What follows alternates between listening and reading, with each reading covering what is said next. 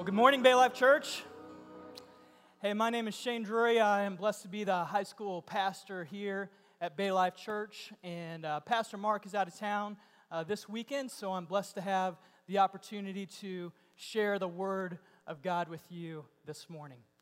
All right, let's pray together, and then we're going to jump into the Word of God. Pray with me. Father in heaven, we pause just for a moment to acknowledge, Lord, that you are here. You are with us. You promise us that in your word. And we take a moment to pause, Lord, to acknowledge your greatness, your goodness, your grace, your mercy, your power. And Lord, we say thank you. We praise you. We praise you and thank you for meeting us here and for making the way for us to be reconciled to you through the death and resurrection of your Son, Jesus. And Lord, we pray as we look to your word here, Lord, we pray that you would help us to even grow in our knowledge and understanding of how great you are. And Lord, may we be transformed by that. And we pray these things in Jesus' name. Amen. Well, hey, this morning, I want to tell you about the smallest and largest human I have ever met. All right? The smallest human I have ever met is my daughter. She's now 6 years old. Her name is Liren. All right? My wife and I are blessed with 4 children. Our oldest is 8. His name's Silas. We have twins that are 6, which is Simeon and my daughter Liren. And then we have a 4-year-old boy named Blaze. Our first son, Silas, when he was born, he's 8 now, like I said, but when he was born, he was a pretty big baby. He was 8 pounds, 11 ounces, all right? So pretty big boy. But then our twins came along, and probably as most of you know, generally twins are smaller than average. And Liren was even smaller than the average twin. She was so small, I was honestly kind of scared to pick her up. I thought that I might break her. She was just so tiny. Her little arms and her little legs were like toothpicks. We actually have a picture of our twins just a day or so after they were born. Here they are. You can see, obviously, she's on the left here. You can tell how much smaller she is than our little boy. She was just a tiny little thing, right at about 5 pounds and 16 or so inches long. Now, the largest human I ever met took place in Chicago at O'Hare Airport. All right, I was getting ready to fly out to Oklahoma to speak at a youth retreat. I was kind of sitting in my terminal waiting for my plane, and this guy got off his plane. He's on his cell phone. He sits down next to me, and he's talking to someone, and he says, "Oh, you're never going to guess who was just on my plane." Shaquille O'Neal, right? And I'm like, oh, why does this never happen to me? I'm a huge basketball junkie. And right as he says that, I look up. And there, walking down the center aisle of the airport, is the largest human being known to man, right? Now, sometimes, like, you see someone and you kind of wonder, like, is this famous person, right? Like, you may see someone at an airport and you'd be like, is that Tom Cruise? I don't know. When you see Shaq, you don't say, is that Shaq, right? You know it's Shaq. So right away, I knew it was him, and I packed up all of my stuff, my bag, and grabbed my suitcase. I was not going to miss this opportunity to meet Shaquille O'Neal. And so he's walking down the airport, and I'm kind of walking fast, catching up to him, trying not to alert like airport security or anything, in the process. And so in my mind, I developed this plan. I'm going to walk past him, and I'm going to get kind of pretty far ahead of him, and then I'm going to try to kind of like sneakily turn around and walk back towards him so I can stop him and meet him. And so that's what I do. I walk past him. I turn around. I start walking back towards him. And he could tell, I think, that I was going to come up to him and approach him and talk to him. So he kind of stopped.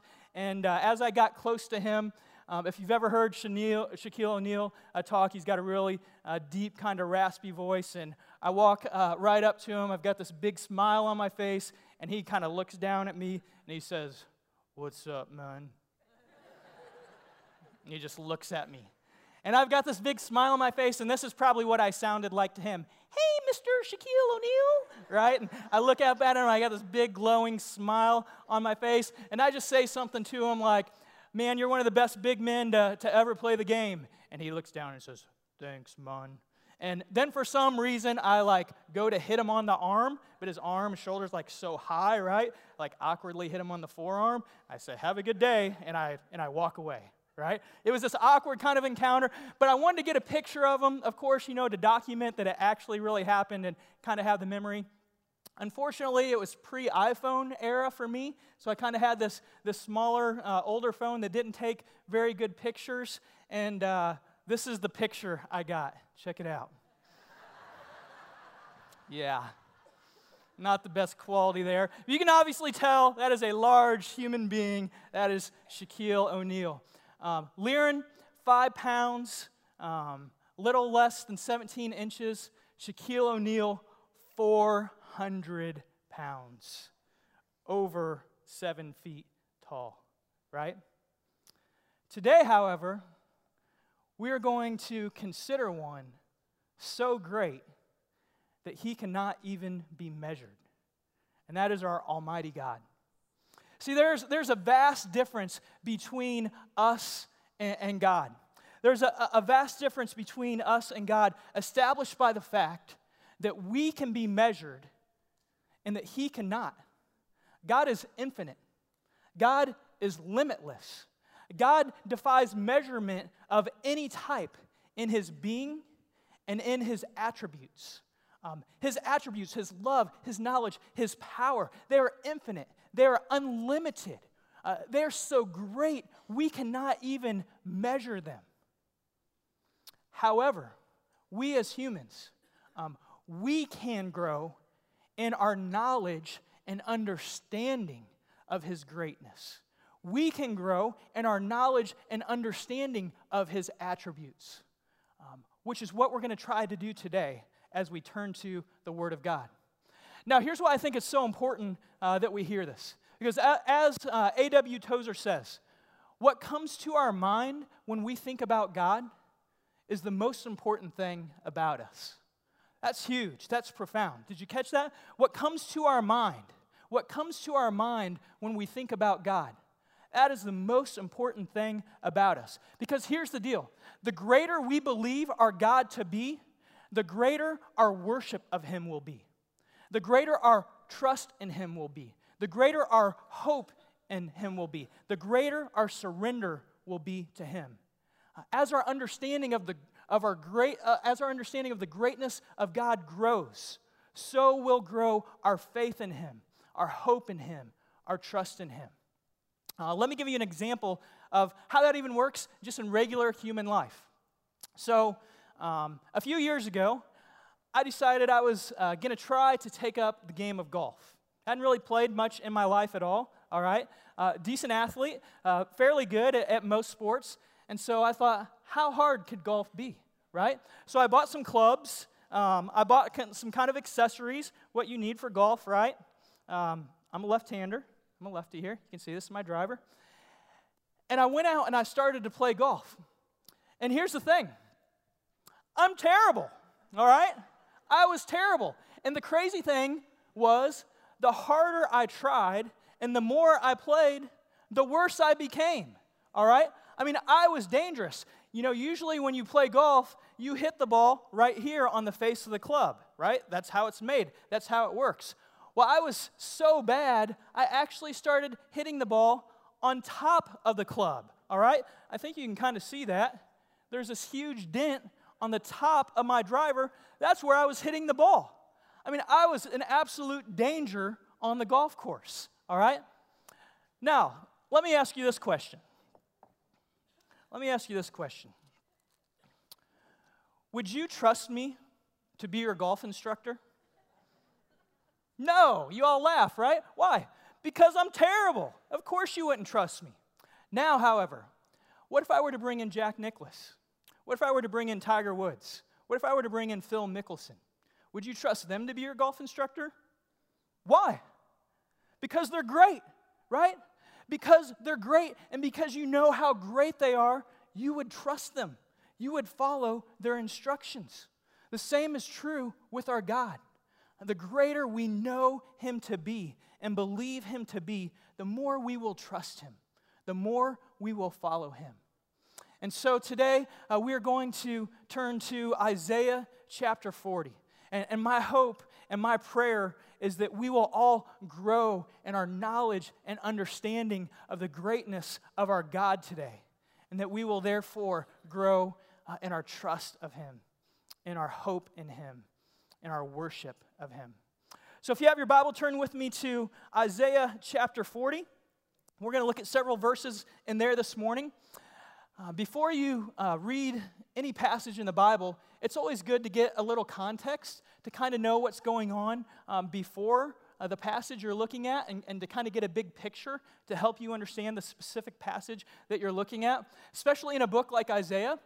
And so what we know is the book of Isaiah was written by the prophet Isaiah under the inspiration of the Holy Spirit in approximately 700 BC. Now we're going to jump in chapter 40 today. In the first 39 chapters, God is largely communicating a message of judgment upon the Israelites through Isaiah because of their sin and because of their rebelliousness. But here in chapter 40, there's kind of a shift in focus. And what we see happening is God delivering this prophetic message through Isaiah to the Israelites who will one day be captured and exiled by the Babylonians. And so the message is primarily aimed at these Israelites in the future who will be captured and exiled. However, the message certainly is meant to apply to Isaiah's contemporaries, the present-day Israelites at this time, who are also facing some pretty difficult circumstances as they are in constant battle with their neighbors, the Assyrians. And so there's no doubt that both of these audiences, they're struggling. Life is hard. They're growing faint. They're growing weary in the midst of these difficult circumstances. They're heartbroken. They're really struggling. So much so that, as we'll see, they're even beginning to wonder, God, do you even see us? Do you even see what's happening to us? And if you do, God, do you care? Do you care? And perhaps some of you can relate to the Israelites and feel the same way yourself in a lot of ways. Perhaps you feel like you've been battling something in your life for a long time. Perhaps you feel even captured in a sense by some circumstance in your life. And it's been going on for a while, and you're growing faint. You're growing weary. You're struggling. You're heartbroken. And you've even begun to ask the question, God, do you know? God, do you care? Well, thankfully, for us and for the Israelites, God delivers a message of hope for us and for them in Isaiah chapter 40 by reminding us of His greatness and encouraging us to wait on Him and trust in Him. And so today, kind of our first main point as we jump into our text, we're going to start in verse 9. This is kind of our first main point. It's that we would behold our God. That we would behold our God and be in awe of Him. So, turn with me to Isaiah 40, and we are going to start in verse 9. In verse 1 through 8, God has kind of spoken some preliminary thoughts to Isaiah about their circumstances and how He is coming. And then in verse 9, this is what he says to the prophet Isaiah. It says, "Go on up to a high mountain, O Zion, herald of good news. Lift up your voice with strength. O Jerusalem, herald of good news, lift it up. Fear not. Say to the cities of Judah, behold your God." Behold your God. And so he says, you who are messengers from Jerusalem, you who are messengers from Zion, go up high on a mountain and say to the Israelites who are in distress, declare to them the good news. Tell them to behold their God. And the word behold here, it basically means to look to. It means to gaze upon. It means to contemplate. And so here Isaiah is encouraging the Israelites, look to God. Gaze upon Him. Contemplate His greatness. And then in verse 10, he begins to unpack the greatness of our mighty God. This is what he says at the beginning of verse 10. He says, behold, the Lord God comes with might. Behold, the Lord God comes with might. So he starts off again with behold. He says, to you who are in distress, contemplate this. The Lord God, He is coming, and He comes with might. The word might here, it basically means power. It basically means power. So he says, our God, He's coming with might. He's coming with power. And power is something that our God has an infinite supply of. There is no limit to His power. His power never increases. His power never decreases. It is immeasurable. And so basically what that means is God can do absolutely anything, from small things to incredibly great things. And when He does them, He does not even lose an ounce of power. His power is limitless. It never increases. It never decreases. And so remarkably, what that means is it's just as easy for God to do one thing as it is for Him to do anything else. And so it's just as easy for God to make a universe as it is for Him to make a taco. All right? Everyone likes tacos, right? Yeah? Another example. It's just as easy for God to smash a bug as it is for Him to smash Satan. It's true. That may surprise you. But I think it's very important that we have a biblical perspective of the power of God compared to the power of Satan. See, it's not like God and Satan are up in heaven trading blows like two heavyweight fighters, right? Like Mike Tyson and Evander Holyfield, and Satan is like biting off part of the ear of God. You know what I'm saying? Like, that's not the picture at all. That's not the reality at all. We see in Job chapter 1 that Satan actually has to get permission from God to do anything, right? And we know, again, from the Word of God, that Satan is a created being. Created by who? That's right, created by God. And so Satan has no greater chance of defeating God than this little Play-Doh figure that I created has a chance of defeating me, right? Satan has no greater chance of defeating God than this Play-Doh figure that I've created has of defeating me. For God, it's that easy, right? Behold the power of our God. And so, how do we see the power of God displayed in our world? Well, one incredible way, I think, is through creation. We know from the Word of God, again, in Genesis 1:1, right, that God created the heavens and the earth. Now, think about this for a moment. Before God created the heavens and the earth, it was only He, right? There was no matter. There was no matter that existed. It was only God. And God, in His greatness and in His power, simply by the power of His voice and the power of His words, He spoke. He said, let there be. And everything that we now know and see came into existence simply by the power of His voice. It's incredible. Theologians call this ex nihilo, which means that He created everything out of nothing. It should just blow us away. Let's try it right now, all right? Everyone hold out your hand with nothing in it. What's in your hand? Nothing, right? All right. In this moment right now, with what's in your hand, try to create a tiger. Ready? Go. How's that working out for you? Not very well, right? It's incredible. Behold the power of our God. He created everything out of nothing. We also see His power displayed in our world through nature. We see His power over death.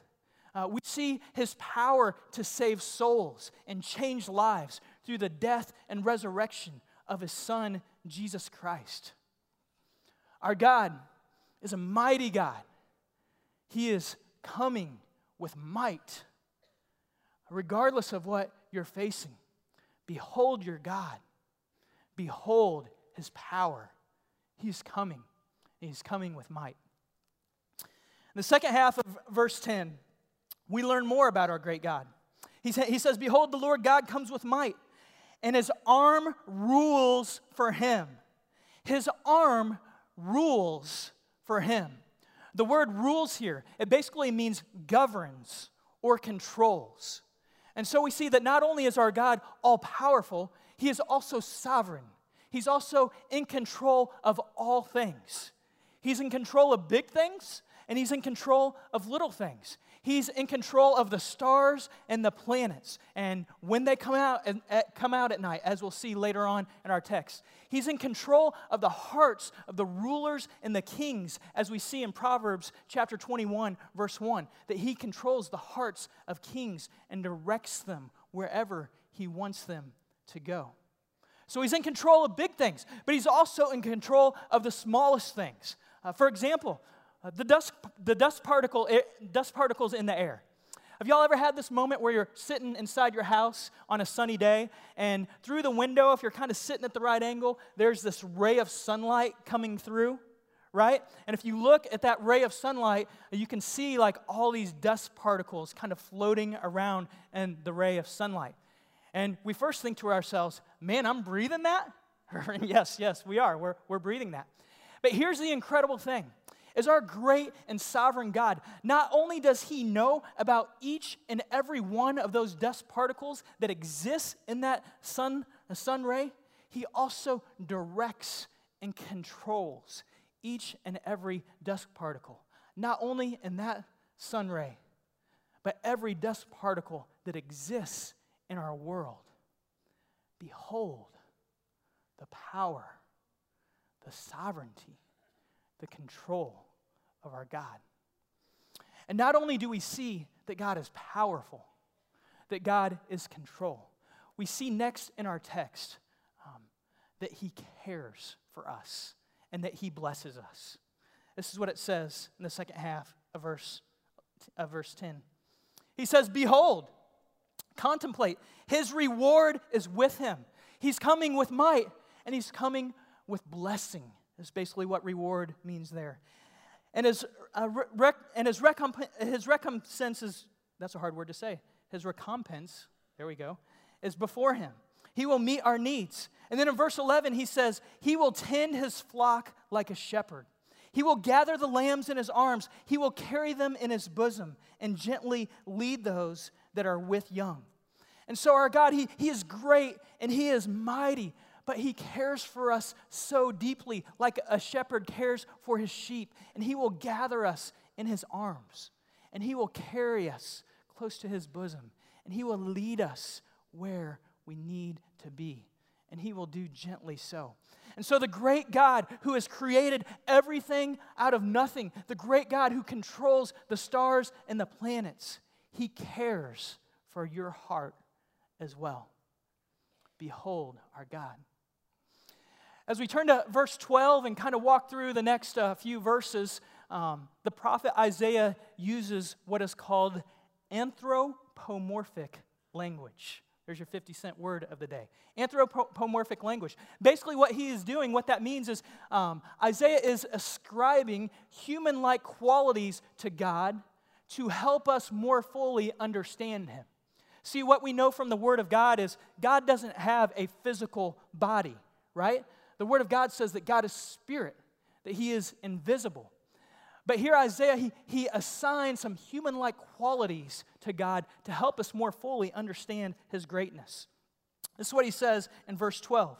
It says, "Who has measured the waters in the hollow of His hand?" Who has measured the waters in the hollow of his hand? Y'all learned in second grade, right? The earth is covered with the 2/3 of the earth's surface is covered in water. The deepest part of the ocean is approximately 7 miles. If we were to calculate how many gallons of water exists on our earth, scientists estimate it at approximately 326 trillion gallons of water. Yet our great God can hold it all in the hollow of his hand, in the palm of his hand. He says, who has marked off the heavens with a span? Who has marked off the heavens with a span? A span is basically the length between your thumb and your little finger. And so our God he's so great and he's so mighty that he can look at the stars and the planets trillions and trillions of miles apart. And he can simply measure them by holding up 2 fingers and measure them with a span. Incredible. It says, who has enclosed the dust of the earth in a measure? Basically saying he can carry all of the dust, all of the land that exists in our world, he can carry it in a measure, which is a basket. Then lastly, he says here, who has weighed the mountains in scales and the hills in a balance? So we think of the great mountains, Everest, Kilimanjaro, and God can measure them. He can weigh them in a scale. So basically what we see here is God has measured the heavens, the stars. God has measured the water. God has measured the land, right? He has basically measured everything. And then he hits us with this question. He says, but who has measured the Spirit of the Lord? God has measured everything. But he asks, who has measured the Spirit of the Lord? And of course, the answer is no one, right? Because as we've said, God is immeasurable. He is infinite. And here's the thing. God is a being that exists without size. That is a hard thing for us as finite humans to wrap our mind around. God is infinite, and he exists without size. And so we have to be careful not to limit God and to guard our minds of making our God too small. By thinking of him as maybe like this being that exists here on earth, and he then extends out up into the sky. And then he extends up into space. And then he extends out into heaven. And then he continues to extend out into this like infinite space. And that's the size of our God. But that's not true. Certainly he has filled this place with his presence. But we cannot limit God to that. Because here's the reality. As I've already mentioned, God, he created space. God created space. He exists outside of space. Before Genesis 1:1, when God created the heavens and the earth, there was no space. It was only God. And so we ask, before Genesis 1:1, where was God? And the answer that some theologians give is, he was everywhere and he was nowhere at the same time. He was. Or as God would say, I am. Who can measure the Spirit of the Lord? No one can. Behold your God and be in awe. And then we see, as we look to this next verse, we see that our God, he is self-sufficient, and he is also all-knowing. And this is what Isaiah says in verse 14. It says, whom did he consult, and whom made him understand? Who taught him the path of justice, and taught him knowledge, and showed him the way of understanding? He asks, God asks, who taught me this? Who showed me this? Who did I consult about this? And the answer, of course, is no one. How different are we, right? We are constantly learning each and every day. Even before we're born, we're learning in the womb. And we're largely dependent upon others to learn things, right? But not so with our God. God has never learned one thing ever. You hear the phrase, learn something new every day, right? Not so with God. He knows all things, and He has known all things for eternity. His knowledge, it never increases. It never decreases. His knowledge is infinite. He never forgets. He knows all things. And He knows all things not because He learned them. He knows all things because He is their origin. Because He is their origin. And so we ask, well, what all does God know? Right? We see from Psalm 139, He absolutely knows everything about you and about me. He knows when we sit. He knows when we rise. He knows when we sleep. He knows when we're awake. He knows what we say. He knows what we do. He knows what we think. He knows the number of hairs on our head, which is more for some than others, right? God knows all these things, not only about you and about me, but He knows all these things about all 6 billion people on the earth all at once. Like I said before, I have 4 kids. I have a hard time keeping track of 4, right? And knowing what's going on with them. But our Almighty God, He knows every detail of what's happening with every person. 6 billion all at once. And it's crazier than that. Not only does He know all things present, God knows all things past and all things future with equal vividness, right? And so God knows what you had for breakfast today, February 26th. He knows what you had for breakfast on February 26, 1984. And He knows what you will have for breakfast on February 26 in 2029. This is our great God. He knows all things. He knows exactly what you're walking through right now. He knows the challenges you are facing. Behold our God. From verse 15 through kind of verse 24, we see that Isaiah, he continues to compare God to the world and to rulers and to things of nature. And then he kind of summarizes it in verse 25 with this thought. He says, "To whom then will you compare me, that I should be like Him, says the Holy One." Now, we love to compare as humans, right? And we can make a comparison of just about anything in this world. I mean, I can ask you, who's better, MJ or LeBron, right? We can make that comparison. I can say Chick-fil-A or PDQ, right? I can say Batman or Superman. I can say Journey or REO Speedwagon, right? Which one is greater? So we can compare just about everything in this world. But God says, who will you then compare me to that I should be like Him, says the Holy One. Because God is holy, which means set apart. And we've seen that He's set apart in His greatness. He's set apart in His knowledge. He's set apart in His power. He's set apart in His care, right? And then Isaiah leaves us with one last picture from nature to help us understand His greatness in verse 26. He says, "Lift up your eyes on high and see, who created these? He who brings out their hosts by number, calling them all by name. By the greatness of His might, and because He is strong in power, not one is missing." And so obviously Isaiah is referring to the stars, right? And God asks, others worship these stars, but it is I who created these. I call them out by name and by number, and I bring them out by my power so that not one is missing. And he brings up this thought, this idea that He brings them out by number, right?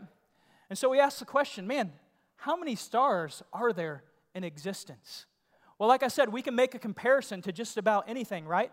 And scientists have compared the number of stars that exist to the amount of grains of sand on the earth, right? Contemplate that for a moment. That probably has even bigger impact for us living in Florida, right? Because I moved here about a year ago from Illinois, and I used to think in Florida that sand was only at the beach, You know what I'm saying? And now I've moved here and I realize, man, it is everywhere. It's in the parking lot. It's in my yard. It's in my car. It's in my house. Like, it is absolutely everywhere. But scientists say it's actually not really that close, the amount of grains of sand compared to the number of stars. There are actually considerably more stars, they say. The comparison they give is for every grain of sand that exists on our earth, 10 stars are up in the skies and in the heavens. And so the next time you go to Clearwater Beach or go to the beach, pick up a handful of sand, let the grains flow through your hand. Realize for every grain there are 10 stars in the sky. And behold your God and be in awe. And we have to ask, why would God make so many? I think primarily not so much to make us feel small, but to show us how great He actually is. And then our second point today, and much quicker, as we kind of wrap up today, we see our need to wait upon the Lord, and to allow Him to renew our strength. And so, we'll see in verse 27 that Isaiah knows the Israelites, they're struggling, as I've mentioned. They're even questioning the goodness of their God. This is what it says. This is what he says. Why do you say, O Jacob, and speak, O Israel, my way is hidden from the Lord, and my right is disregarded by my God. And so here they are. They feel like their way is hidden from the Lord. They feel like their struggle has been completely disregarded by God. And Isaiah responds to them with a question. He says, verse 28, have you not known? Have you not heard? The Lord is the everlasting God, the creator of the ends of the earth. He does not faint or grow weary. His understanding is unsearchable. And so he says, you feel like God doesn't know? You feel like God doesn't care? Behold your God. Know that He is infinite. He is the creator. He has no beginning. He has no end. There is no limit to His knowledge. There is no limit to His power. Behold your God. And then he hits them in these last few verses, which are pretty well-known and famous verses.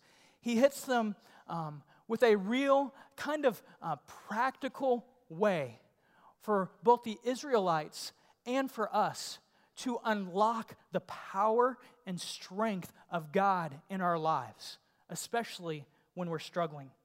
This is what he says in verse 29. He says, He gives power to the faint, and to him who has no might, He increases strength. Even you shall faint and be weary, and young men shall fall exhausted. Here it is, verse 31. But they who wait for the Lord shall renew their strength. They shall mount up with wings like eagles. They shall run and not be weary. They shall walk and not faint. And so in this life, all of us at times, we will grow faint. We will grow weary, whether it's through difficult circumstances or whatever it may be.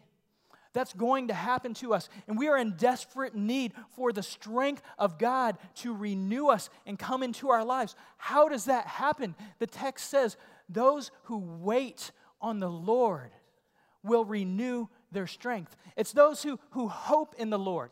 It's those who trust in the Lord. It's those that wait on Him. They know that their God is mighty. They know that He's coming with might. They know that He's in control.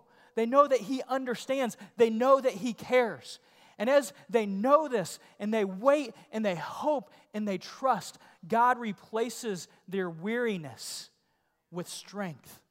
And see, it's as we understand and behold the greatness of our God that His power and His strength is unlocked and unleashed in our lives, and we are renewed. And so, how do we increase our trust? How do we increase our hope? That's what we've been talking about all day, right? It's by beholding our God. And so do you find yourself in a place right now where you are weak, where you are faint, where you are weary? Remember that your great God, He holds the waters in the palm of his hand. He created the stars. He brings them out by name and by number. He holds the dust of the earth in a basket. He measures the mountains on a scale. He knows all things. He is infinite. He is immeasurable. He is great. Behold your God. Trust in him. Hope in him. Wait for him, and he will renew your strength. Let's pray. Father, we praise you, Lord, for being far greater than we could ever know or comprehend. Far greater. We praise you, God, for being a God that not only knows and not only has power, but being a God that cares. And we know, Lord, that in your goodness and that in your sovereignty, your word promises that regardless of how difficult what we may be going through right now, you know, and you are working through those circumstances for your glory and for our joy. And so may we, as your sons and daughters, may we trust our Father. May we believe without a shadow of a doubt that you know, that you are good, that you are in control, and that you are choosing what is best for us in this moment. As hard as it might seem, may we know that our struggle, it is not wasted. It is not wasted. You are revealing more of who you are to us into our world so that we may grow in your likeness for your glory and for our joy. May we wait upon you, Lord. May we trust in you. We pray these things in the strong name of your Son, Jesus Christ. Amen.